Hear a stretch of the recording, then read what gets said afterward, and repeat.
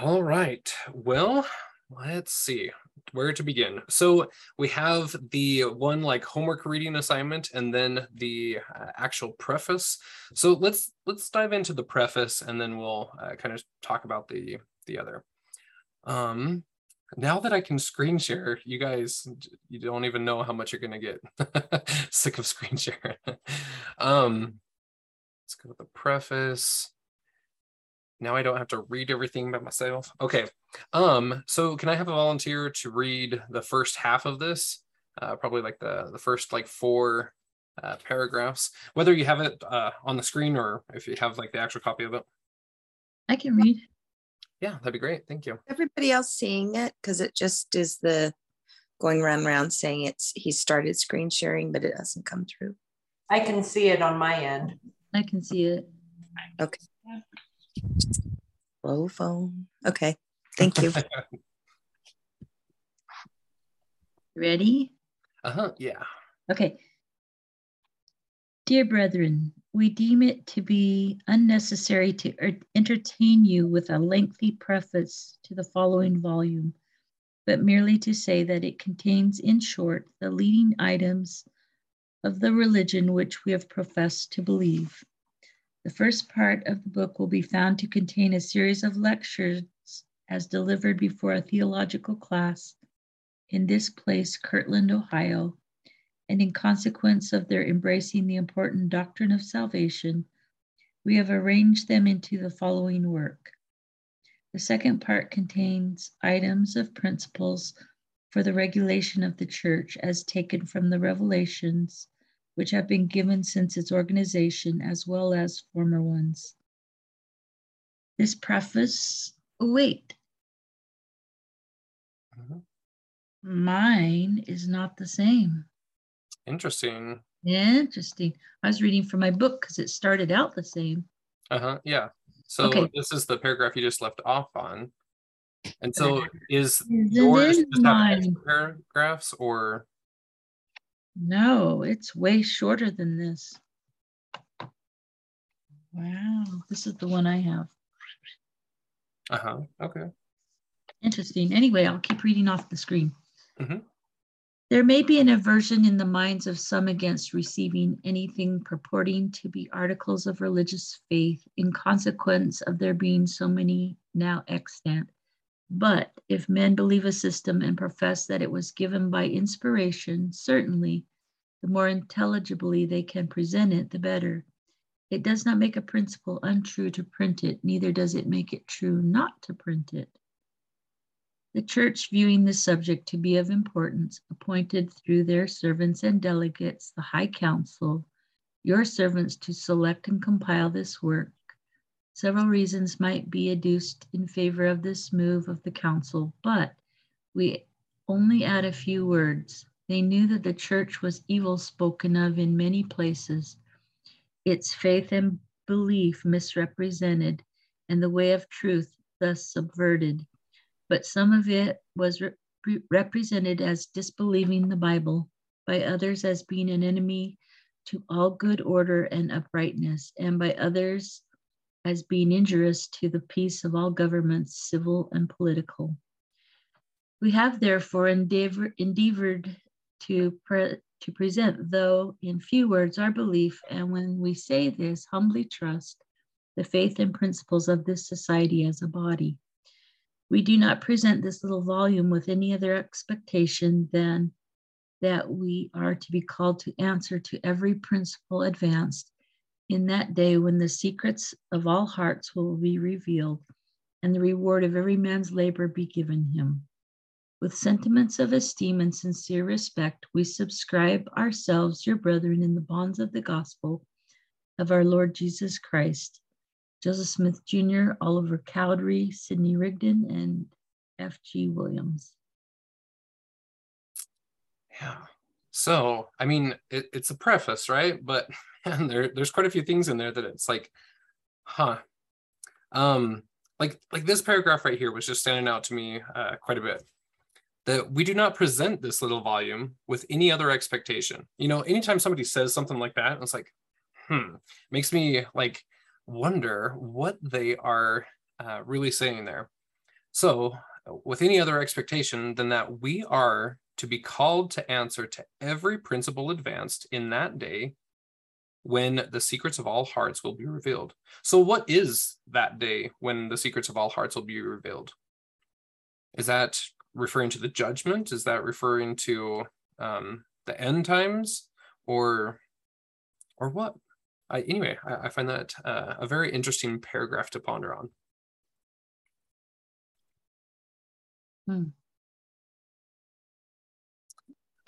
So for those who was able to read the homework assignment, what are your thoughts on the doctrine and the covenants, and how that looked like back with Joseph Smith's time, and how we have it currently? We'll be talking about it at length with our week number 13. But anyway, why do you think the lectures on faith were taken out, decanonized, or what have you, from that homework reading assignment? Because it seems like they are crucially important to our day. And anyway, what does that mean for us as we're studying and looking into them? Should we even bother? I think they wanted us to fight to find them and to be inspired and to want to seek them out. Yeah. Mm-hmm. I agree. Yeah, it's kind of an interesting They're a pearl thing to look at. Somebody, was it one of you guys? I can't even remember. Everything's swimming so much this last week, and there's so many different links and articles to read and things. But somebody sent me some screenshots of the chat in one of the Facebook groups. Some people are starting to look into lectures on faith, and not necessarily being super nice about how they treat each other. But I find it very interesting. It's not just us, we're not the only ones that are kind of getting led with our come follow me lessons to also look into lectures on faith. I mean, it's kind of sweeping, and I don't know. I find it very exciting to look at it this year specifically, and what it has in store for us. Like you said, seems like it's some plain and precious truths, some mysteries that are there for those who want to seek it, who have to make a sacrifice in order to learn.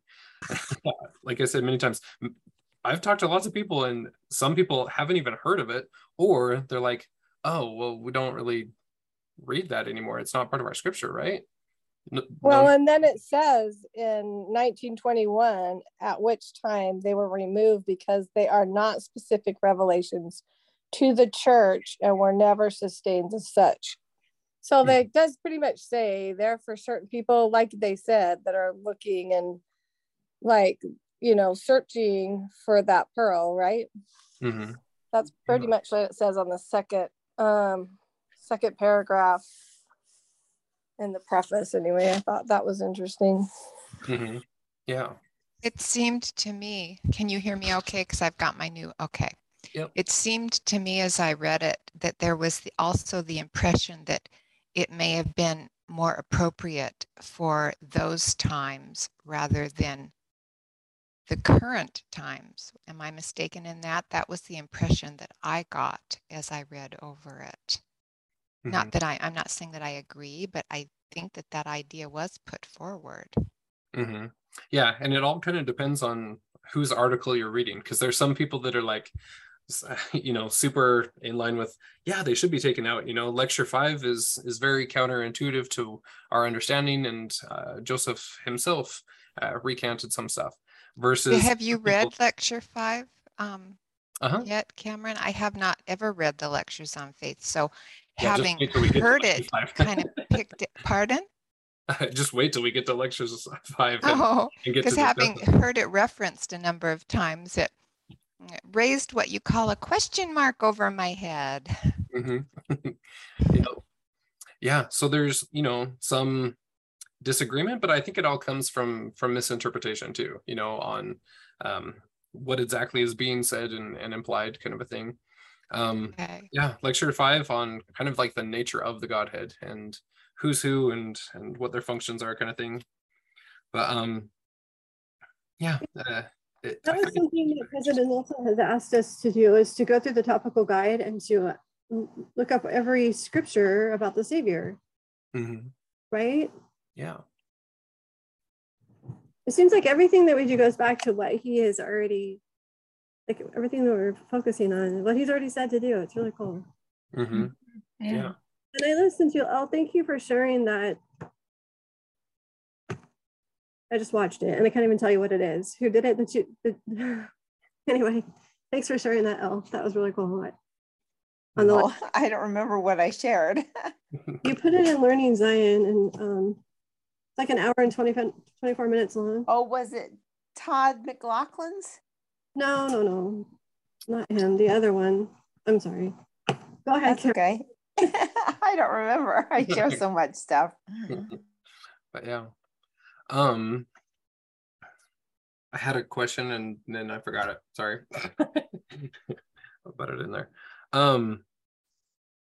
But yeah, so as the church gets expanding and starts going, worldwide, the pattern of the School of the Prophets is to kind of make the circle smaller, right? So that we can build unity, to understand correct doctrine in a more controlled environment. And then all of a sudden, 1920s, like we're booming. We're starting to really spread things out. And I wonder if it was for a wise purpose, that it's just kind of taken out so that we can make sure to study it appropriately in the right places, at the right times, kind of a thing, versus just being kind of a pearl of great price that's just kind of getting trampled out there, thrown out kind of willy-nilly. But it's almost as if it's been veiled.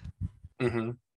Yeah, that's kind of my impressions anyway, because seriously, the first time I read it, I was like mind blown of, whoa, this is so cool. Why haven't I ever heard about it before? And anyway, I think that it's super crucial to us as we advance through the coming years. We've seen, I quote it extensively, I'm not going to do it again tonight, but from Abraham's article, that the sons of the prophets, the School of the Prophets pattern will play out in the end times. That's one of the parts of the dominoes that will come about when the end time servant comes through. And so I just find it so interesting that many people are being led to it right now, and taking a look at it, and taking some time to really chew on the principles there and learn and grow. That is interesting that you've discovered that many people are being led in that direction. Are you alluding to other groups and other study groups and such? Yeah. So some that have, sent little screenshots to me or whatever of some other groups, or just hearing others talk about it. The other day I was talking with Jody about it. Anyway, just seems to kind of be, but on the flip side, some of the other people that I'm talking to are like, no, you should not study it. It's not really. I didn't know you were friends with Jody. That's super cool. Well, I mean, an occasional. I guess that's what we all met up, is in Jody's group, right? That's Jody or Moss's. What was the name of her group? Oh, I don't know. Place of Refuge, I think. Place of Refuge. Yeah, that's right. Cool. Yeah. I thought you meant Jody Stoddard. I did. You do? Wait, what? Yeah. You do mean Jody Stoddard? Yeah. Like she was studying lectures on faith not too long ago or whatever, and so we were. Yeah, but what were you just saying? My brain heard something else completely. Oh, like some of us met while we were in her Facebook group. So like there was Moss's Facebook group. Oh, okay. That was before my time. Okay. Mm-hmm. Okay. Yeah. I got. And so I put it out in Moss's group. I was like, hey, does anybody want to be a nerd and study Abraham with me? And then some of our group copied it and pasted it into Jody's group as well. And so that's kind of where we originally started a couple of years ago, was in those two Facebook groups. Cool. Thank you. Yeah. Let's see. Let me pull up that that article, because I find quite a few things to be kind of similar to other past homework assignments and stuff, but I find it very interesting on who wrote the lectures on faith. Because even if you still ask a lot of people, they just automatically attribute it to Sidney Rigdon. Versus some of these quotes are very interesting. That yes, they mention Sidney Rigdon, but also Joseph Smith and many others from the school. And those, what did I talk about the studies, like the linguistics on it? Leadership studies.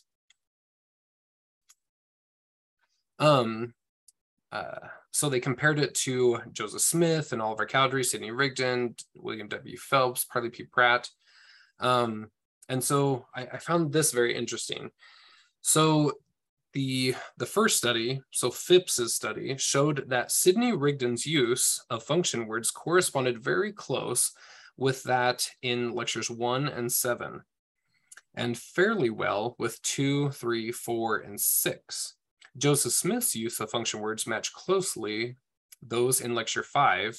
I mean, surprise, surprise, the one that's kind of controversial, with some evidence of his having co-authored or edited 2, 3, 4, and 6.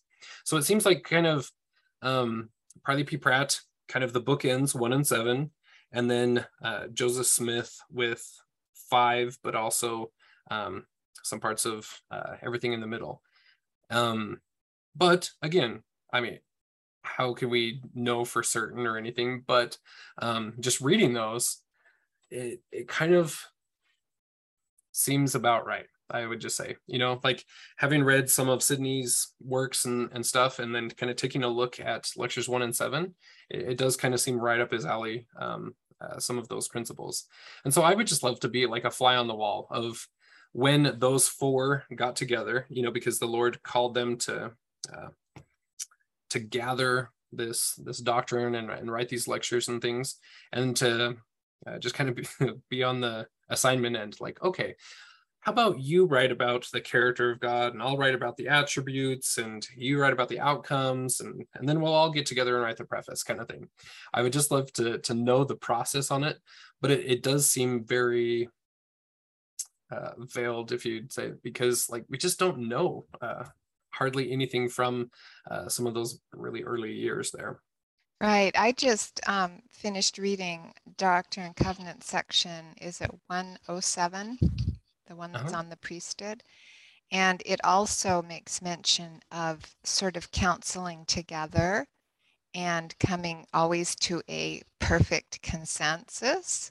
So I can see, I don't know if that scripture was in existence at this time. I kind of think, I didn't check the date on it, but what you were saying kind of made my mind pop in that direction. And I go, oh, I just read that, and that sounds very much in the spirit of a collaborative work together. Mm-hmm. Yeah, I love that. So it's kind of interesting taking a look at the timeline of lectures on faith, and I was like, why are we all waving? Hello. Sorry. No, you're good. Sorry. I thought we were just waving at me.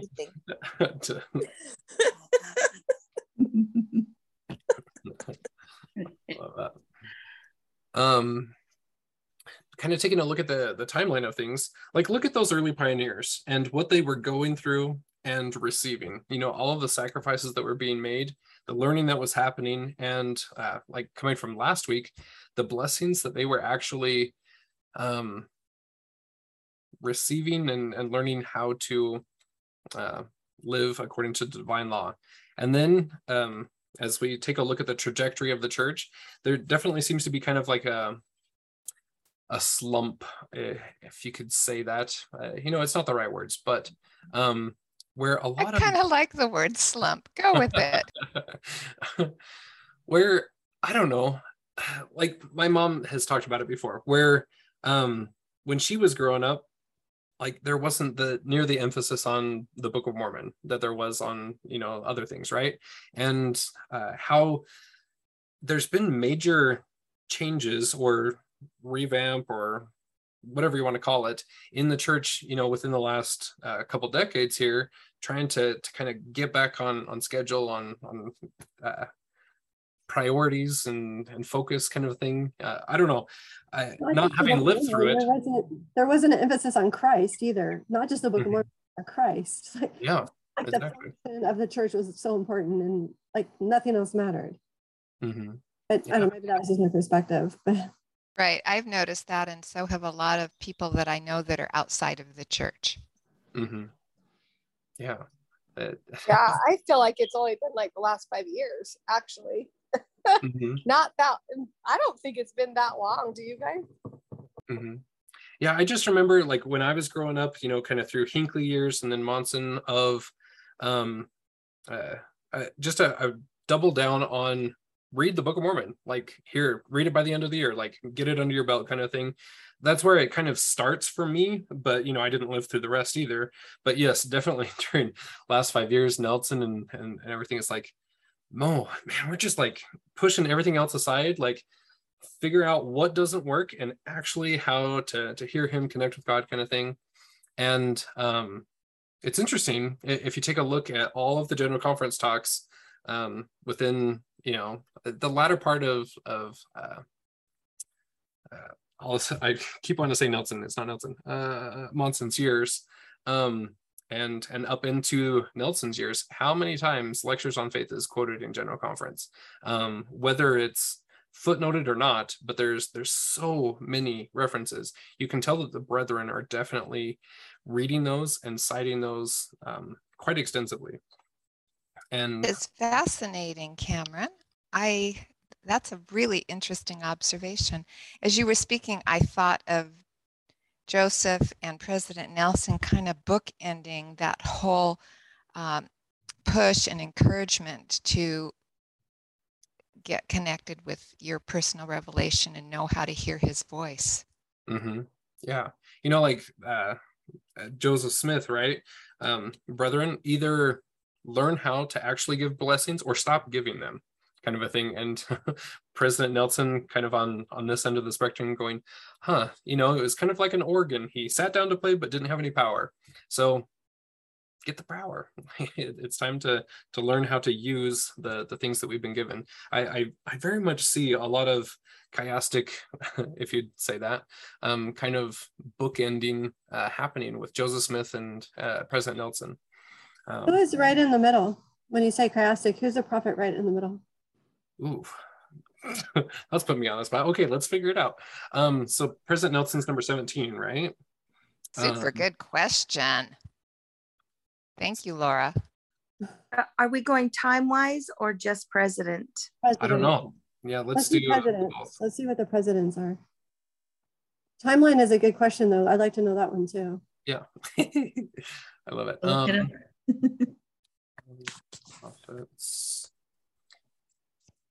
I should screen share this whole thing so I'm not just sitting here talking to myself. Okay. Prophets of the Restoration. Let's see what we got. All right. So if we're at 17, we're going to be looking at like 8 to 8.5, right? 1, 2, 3, 4, 5, 6, 7, 8. 9. President McKay. So McKay's like smack in the middle, or and 8 after him, right? 1, 2, 3, 4, 5, 6, 7, 8. He's 17. Then, yep. Yeah. So David O. McKay is the middle point as far as chiastically speaking between those. So if we're taking the years, what are we even at? Okay, so are we going from like 1820 or 1830? So if we go 2022 minus, let's go 1830, since it's organization divided by 2, 96 plus 1830. So 1926 would be the middle mark. So we're talking Heber J. Grant if we're doing time-wise, and David O. McKay if we're just doing numeric prophets. which is kind of interesting. Like a whole new study for us. I know, right? I feel like things really started changing once President Benson got in and was teaching us how we were under condemnation for treating the Book of Mormon lightly. And I think things started shifting gradually from there. Mm-hmm. Yeah, because my first taste was with Hinckley, because I just wasn't around with Benson. Well, I mean, like, I was alive, I guess, but not old enough to know. But Well, reading President some of Benson Benson wasn't scared to talk about the second coming and the rough things coming ahead, where a lot of the other ones kind of tiptoed around it. yeah. He was pretty much like, you better get yourselves ready. It's coming. You could see the agriculture stuff going down. He knew the wickedness in the government.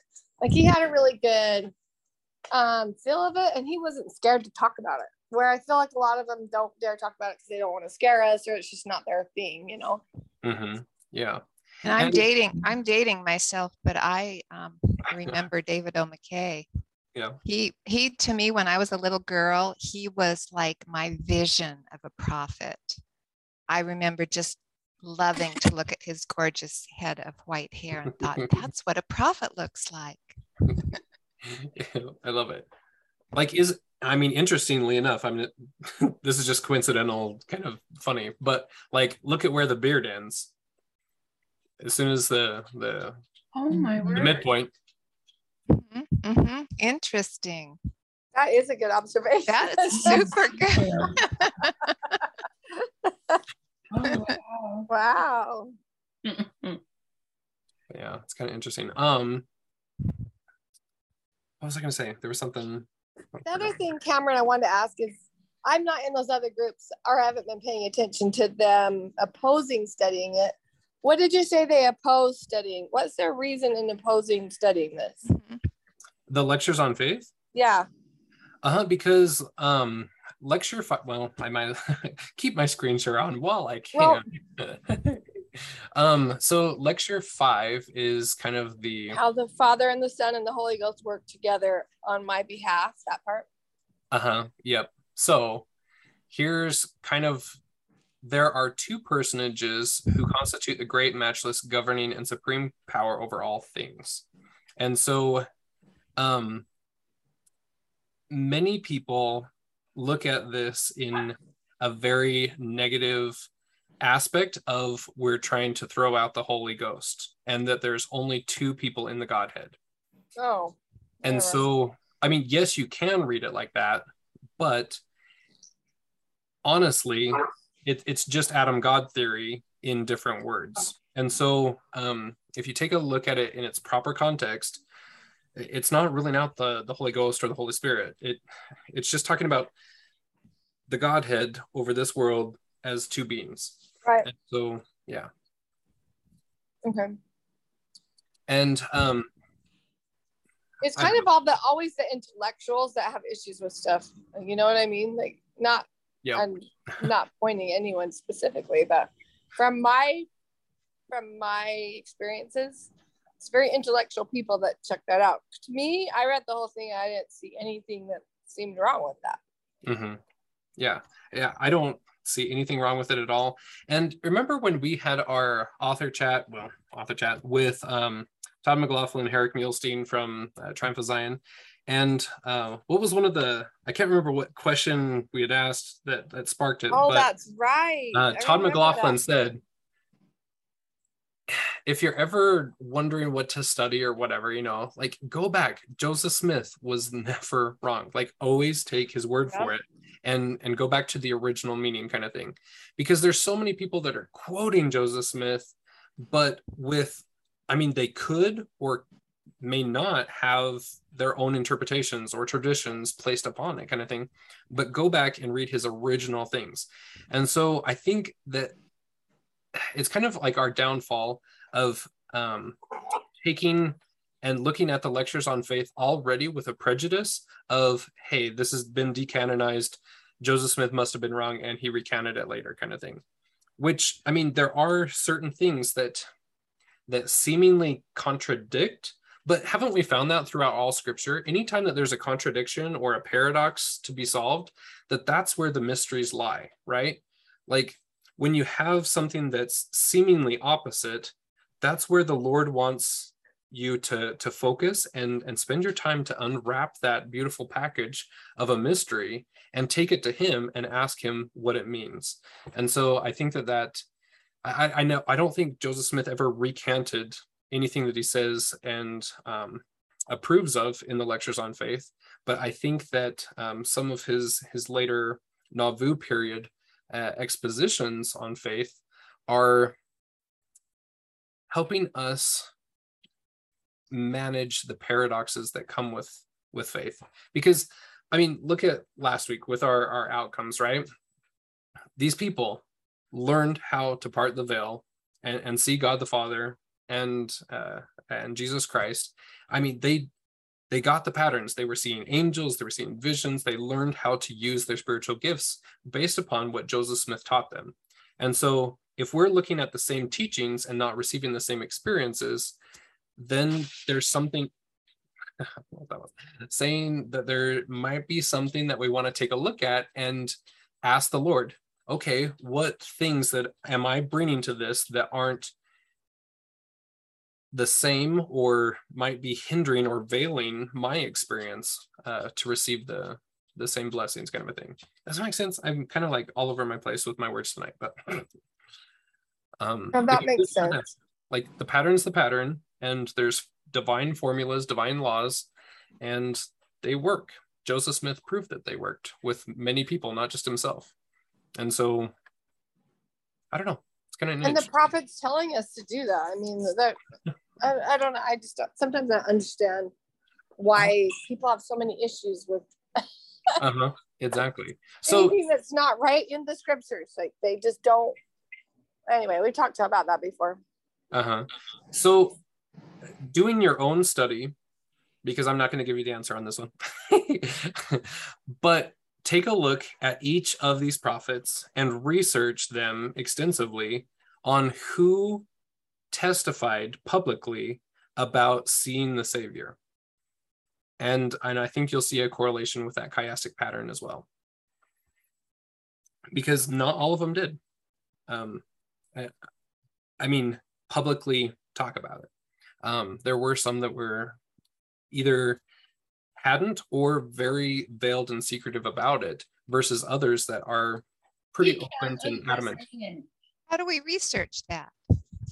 I don't know, just Google it. That's how I did it anyway. But just looking at all of the prophets and apostles that have bore witness of their either more sure word of prophecy or their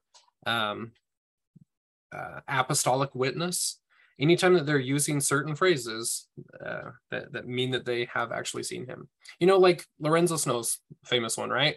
Where this is kind of a second-hand account. It's not necessarily public, but where he shows his daughter. Was it his daughter, right? Am I getting that wrong? Daughter, niece, something. In the temple, in the Salt Lake Temple, he's like, that's where the Savior stood, and he was above the ground, and all this kind of stuff, and that whole experience there. Some people talk about it so openly, and then, and some just kind of don't. But then take a look at all of our modern apostles and their witness videos, and which ones are telling you with the right language. I've seen him. Kind of thing. And from Lectures on Faith, not Lectures on Faith, sorry, School of the Prophets, was that last week or the week before? I don't know, it's kind of all running together. But where Joseph Smith says, now, brethren, that you have seen this, you are now ready to go be apostles, kind of a thing. And so, I don't know, it's just kind of an interesting thing to look at and ponder. I've got my own spreadsheet, but I want you guys to do your own study and learn and grow on that one, because as the prophets of the Restoration, there's some interesting correlations there.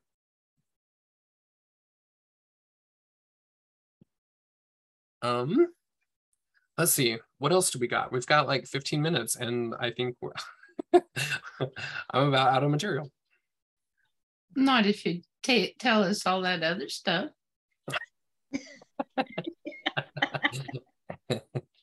Yeah. You're funny. Are you supposed to listen to your mom, Cameron? Yes, you are. The wisdom of that. But wasn't it Leslie that was talking about it a couple of weeks ago or something, that she's like, I can't remember where you were even watching it, but I think it was off of the Anthony Sweat one, right? Where there's the Doctrine and Covenants, and then they took out the doctrine. Like there's this whole half that is kind of like decanonized, went missing, kind of a thing. I just love looking at these original things here and how it talked about that in the article there. But the Doctrine and Covenants of the Church of Latter-day Saints, carefully selected from the revelations of God and compiled by these four. Then part second is the Covenants and Commandments to his servants of the Church of Latter-day Saints. I don't know, it's just kind of interesting, because how many people, if you could take like a poll of your ward members, how many people know what is referred to as the doctrine and what is referred to as the covenants? The doctrine is the lectures on faith, although there is doctrine in the covenants, right? But anyway. I got really interested about what was going on in 1921. I wondered even what was going on in the world.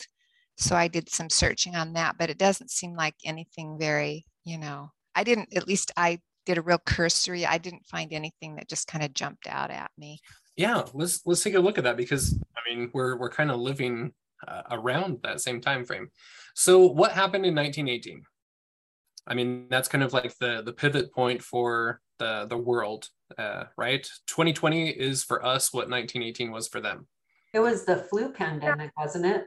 Yeah. Wasn't that Yeah, and so we have, I don't want to get this wrong, Joseph F., right? Not Joseph Fielding. I never can tell those two apart. I'm so bad at it. Anyway, Joseph F. Smith, right? 1918 flu pandemic, and he's Elder Ballard, just kind of gave this talk not too long ago about how the heavens were brass. All prayers were seemingly reflected back down, like nothing was getting through to heaven. He was struggling so much to understand and understand the world and why God would let certain things happen, etc. Is that Joseph F. Smith that you're speaking about? Uh-huh. Okay. Yeah, I just looked it up so I wasn't wrong. But anyway, and then he receives the grand vision, spirit world, and all of that revelation, right? And then after that is kind of, well, I mean, through that, but after that is kind of like this weird dip in the world. I mean, people are wearing face masks, but they're also judging each other. Does any of this sound familiar?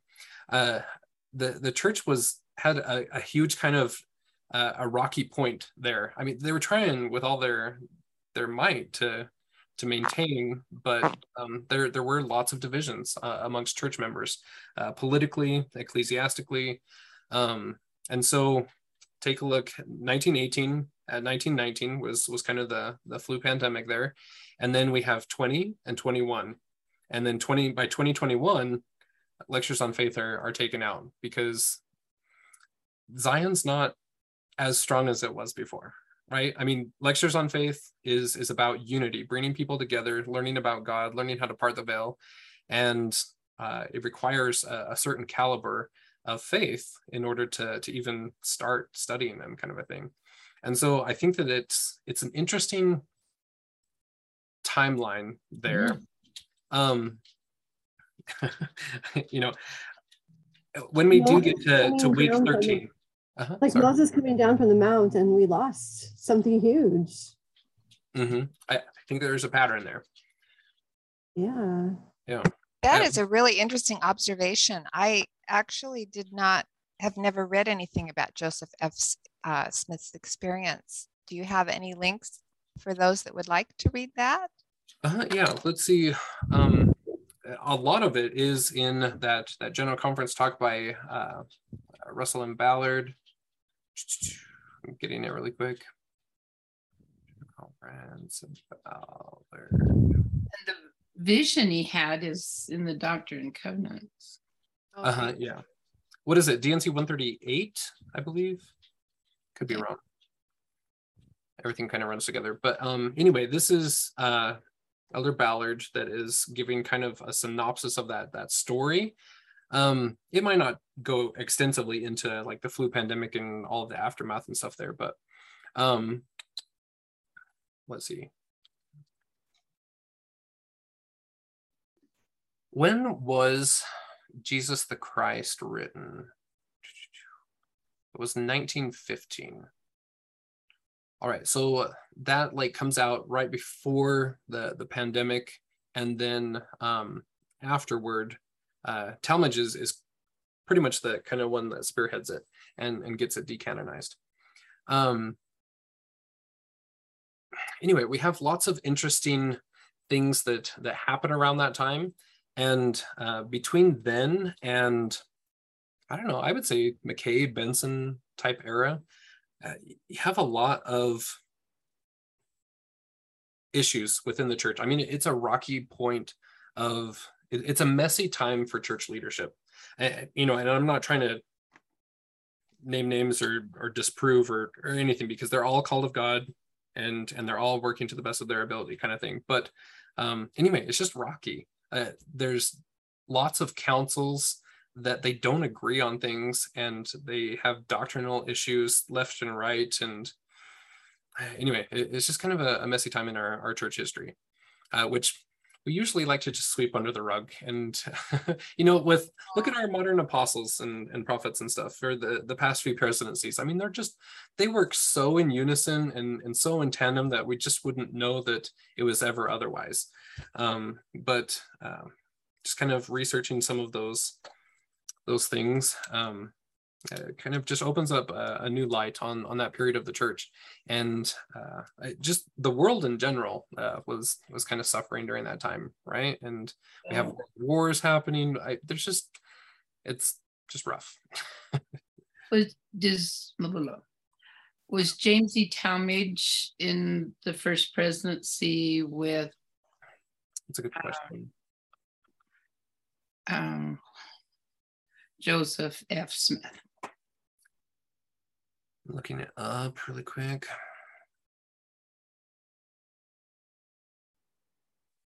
James E. Talmage. He's the apostle, quorum of the 12. Well, that article was not very helpful. I'm trying to find like a good article that talks about that. Because you were saying James E. Talmage wrote the Jesus Christ in 1915. And then this flu outbreak was in 1918. It was just 3 years later. So it seems like he might have been in the presidency with Joseph F. Smith. He very well could have been. So Joseph F. Smith, his presidency ends during the pandemic. And then Heber J. Grant comes next and goes for, I mean, he's like a long sitting president. And so Heber J. Grant goes to 1945, and James E. Talmage dies in 1933. So, but I don't know as far as, I'm trying to still look it up here. If he was in that first presidency there.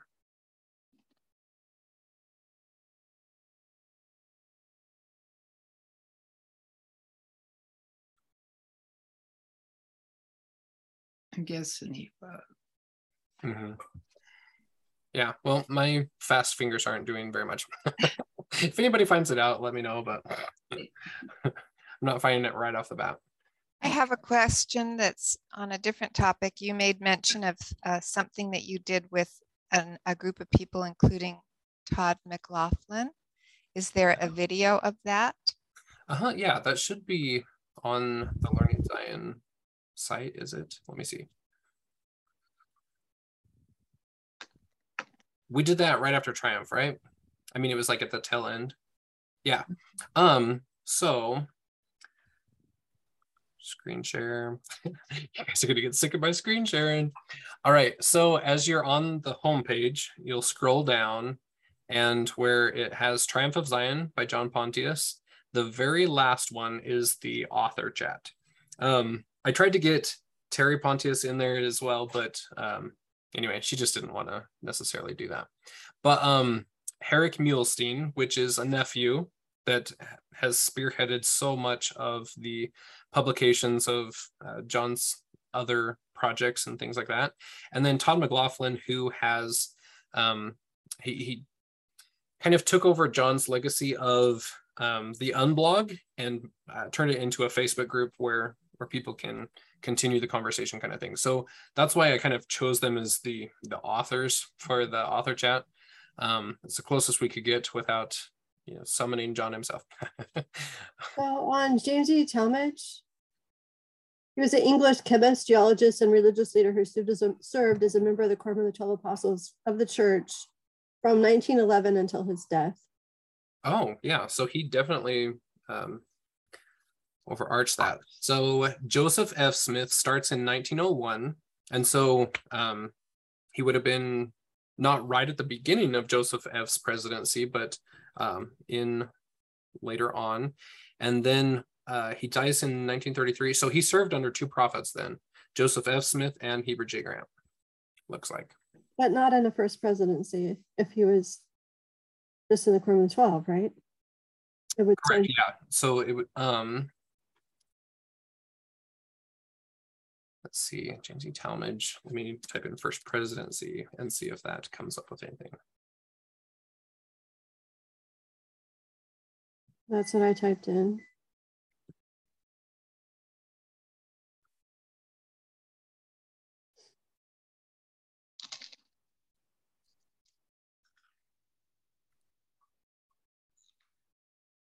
When he wrote Jesus the Christ, he did it in the Salt Lake Temple upstairs.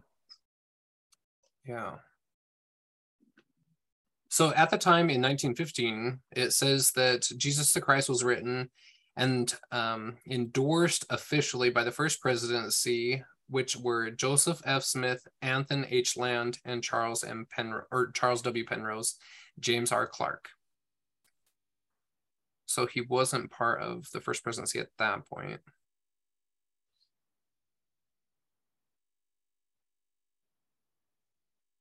And then later on, it says that the first presidency had some objections to certain chapters and asked them to review them.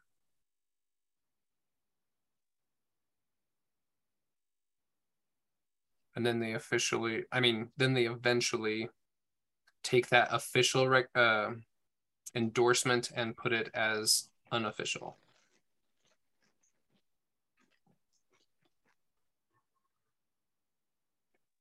Yeah, I'm just wondering when the church website gets in there. You can get Jesus the Christ, and you can listen to it on the church website, mm-hmm. the church app, the church library.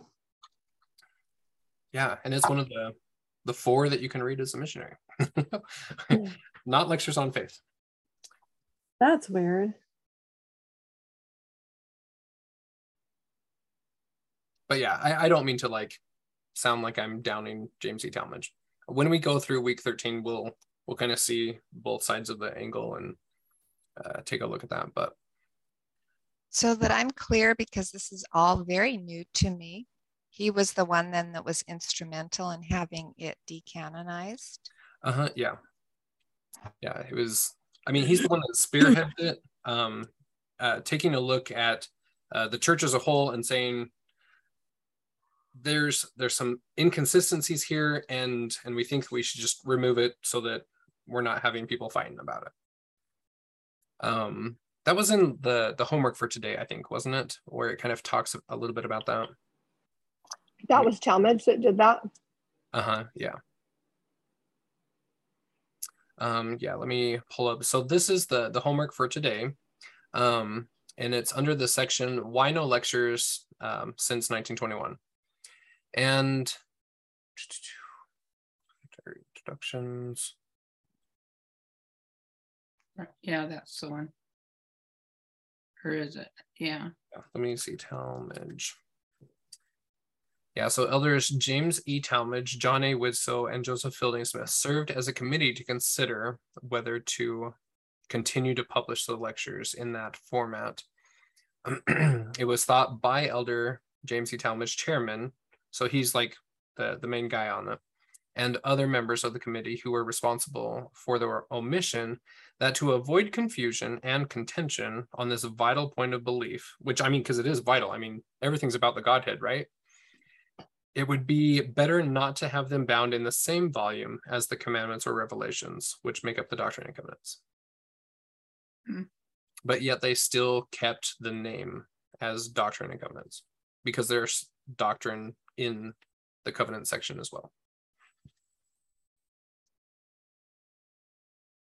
But yeah, anytime anything's like taken out or changed or modified in any way, like I'm all on that. I want to like know why and figure that all out.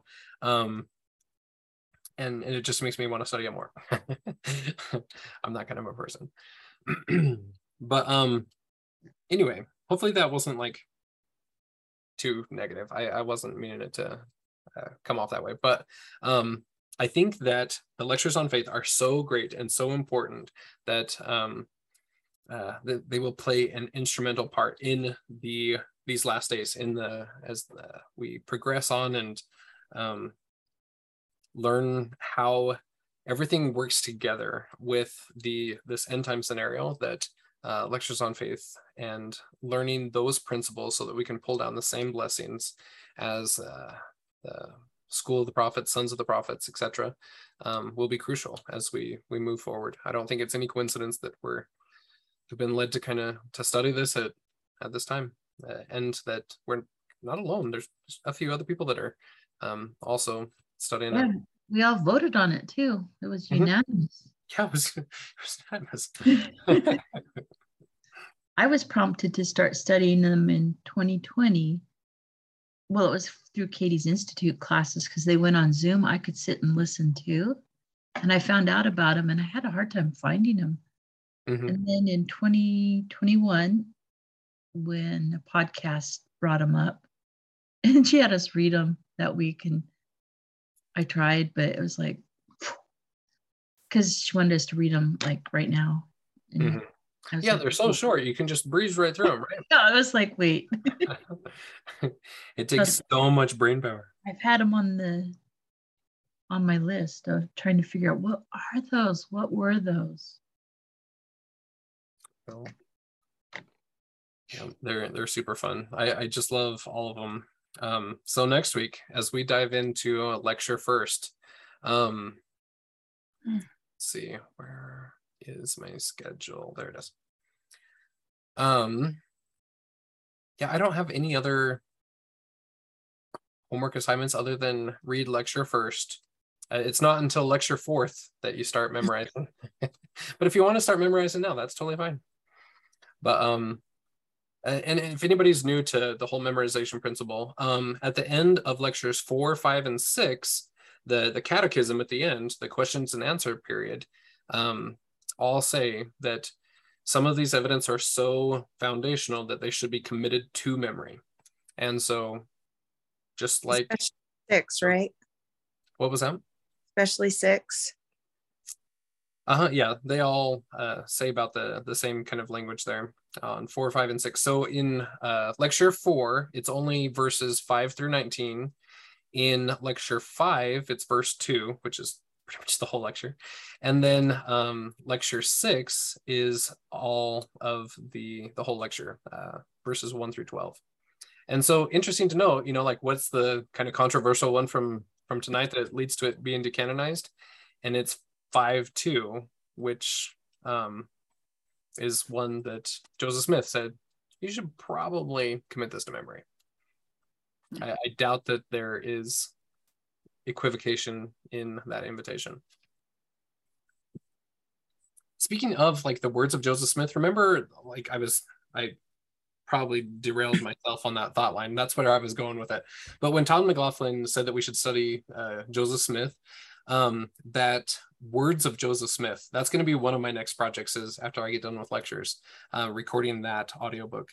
But anyway, reading through it, if you have time this summer, that's an awesome book to be reading through. The words of Joseph Smith. Who compiled it? Just a second. Let me bring it up so I don't do it. Don't misquote it anyway. It's on my hard drive, so it's going to take just a second to boot up. It is so expensive. If anybody wants a copy of it, like I can figure out the pricing and get it printed out, but because I believe that it's out of copyright. Hopefully I'm not super out of line there. Learning library books.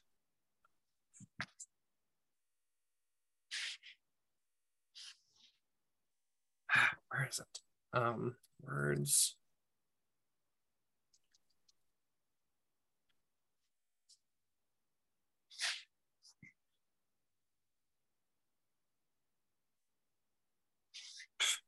Well, I don't know. I will find it and I will post it, I guess.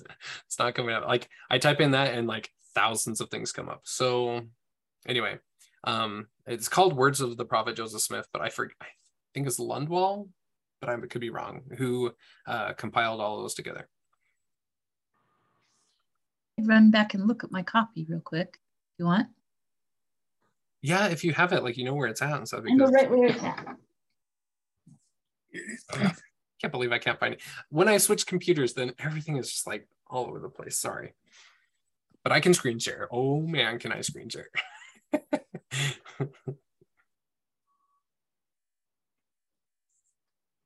You're so happy about that, I can tell. It was just so crippling not to be able to share the things that I was looking at in real time. You were crippling us too, Cameron, to not be able to screen share. So we're happy with you. Remember back, was it during like Isaiah Decoded? I think the first time that we went through, I mean, I was screen sharing the crap out of things. As I was like understanding it and comprehending it for the first time, because I studied Isaiah Decoded for the very first time. I read it through with our book club here, and I was just like downloads all the time, but I had to like visualize things, so I'd like chart it all out and like have like beautiful charts and things to show y'all, and then my computer just died and a part of my soul went with it. That's pretty dramatic. Just a little bit. That was, wow. A little dramatic, right? I'm just happy to have been part of your journey. Yeah. What was I going to find for you guys? Like who compiled it? Compiled by Andrew F. Ehat. E-H-A-T. Oh yeah, Ehat. And probably edited by Lyndon W. Cook, with a foreword by Truman G. Matson. Yeah. It was done in 1991. Yeah, I've got a copy of it somewhere. I know that it's on Learning Zion too, so you can download it from there. Is it reading? What was that? Is it pretty tough reading? It's not too bad because it breaks it down into like little sections. So these are all just compilations of people that were like shorthanding him as he's giving discourses, right? And so sometimes it's just like a little couple sentences. Sometimes it's the whole discourse kind of lined out. But I mean, it breaks it up into little manageable sections. So it's not just like endless chapters of tough discourse to wade through. Tracy, can you hold that up? Can you hold that back up? Why? I want to see how thick it is. Oh. Yeah, it's pretty good size. But on Learning Zion, if you go to book club recordings, I started this a while back, but I haven't necessarily kept it up. But I've started doing the audio recordings. And so you can listen to them there. So like this one's like 9 minutes, 4 minutes, 28 seconds. Nice. I started chronologically. So I got to, I think just in the 30s is where I'm at. I didn't know that was in there. I know. You just got to start exploring. Snooping around more. I do snoop around a lot, but more. It's huge. It is. What you have in there. But it's a little cumbersome, so I'm going to try to make it better as soon as I'm got some time. Anyway, anything else for tonight? Sorry, I feel like we went on so many random little tangents. I wonder how group B will go. Anyway, but if not, yeah, just lecture 1 for next week. It's going to be a fun ride. It's going to happen like really quick, short order, with education week smashed right in between. It's going to be fun. Tracy? Yeah. I'm not going to be at the temple on Wednesday. I just wanted you to know that Relief Society wants me to do something that day, and I can't be 2 places at once. All right, I'll catch you another time. Yeah. All right. Well, it's been fun. We will see everyone next week for another fun chat. Have a great week, everyone.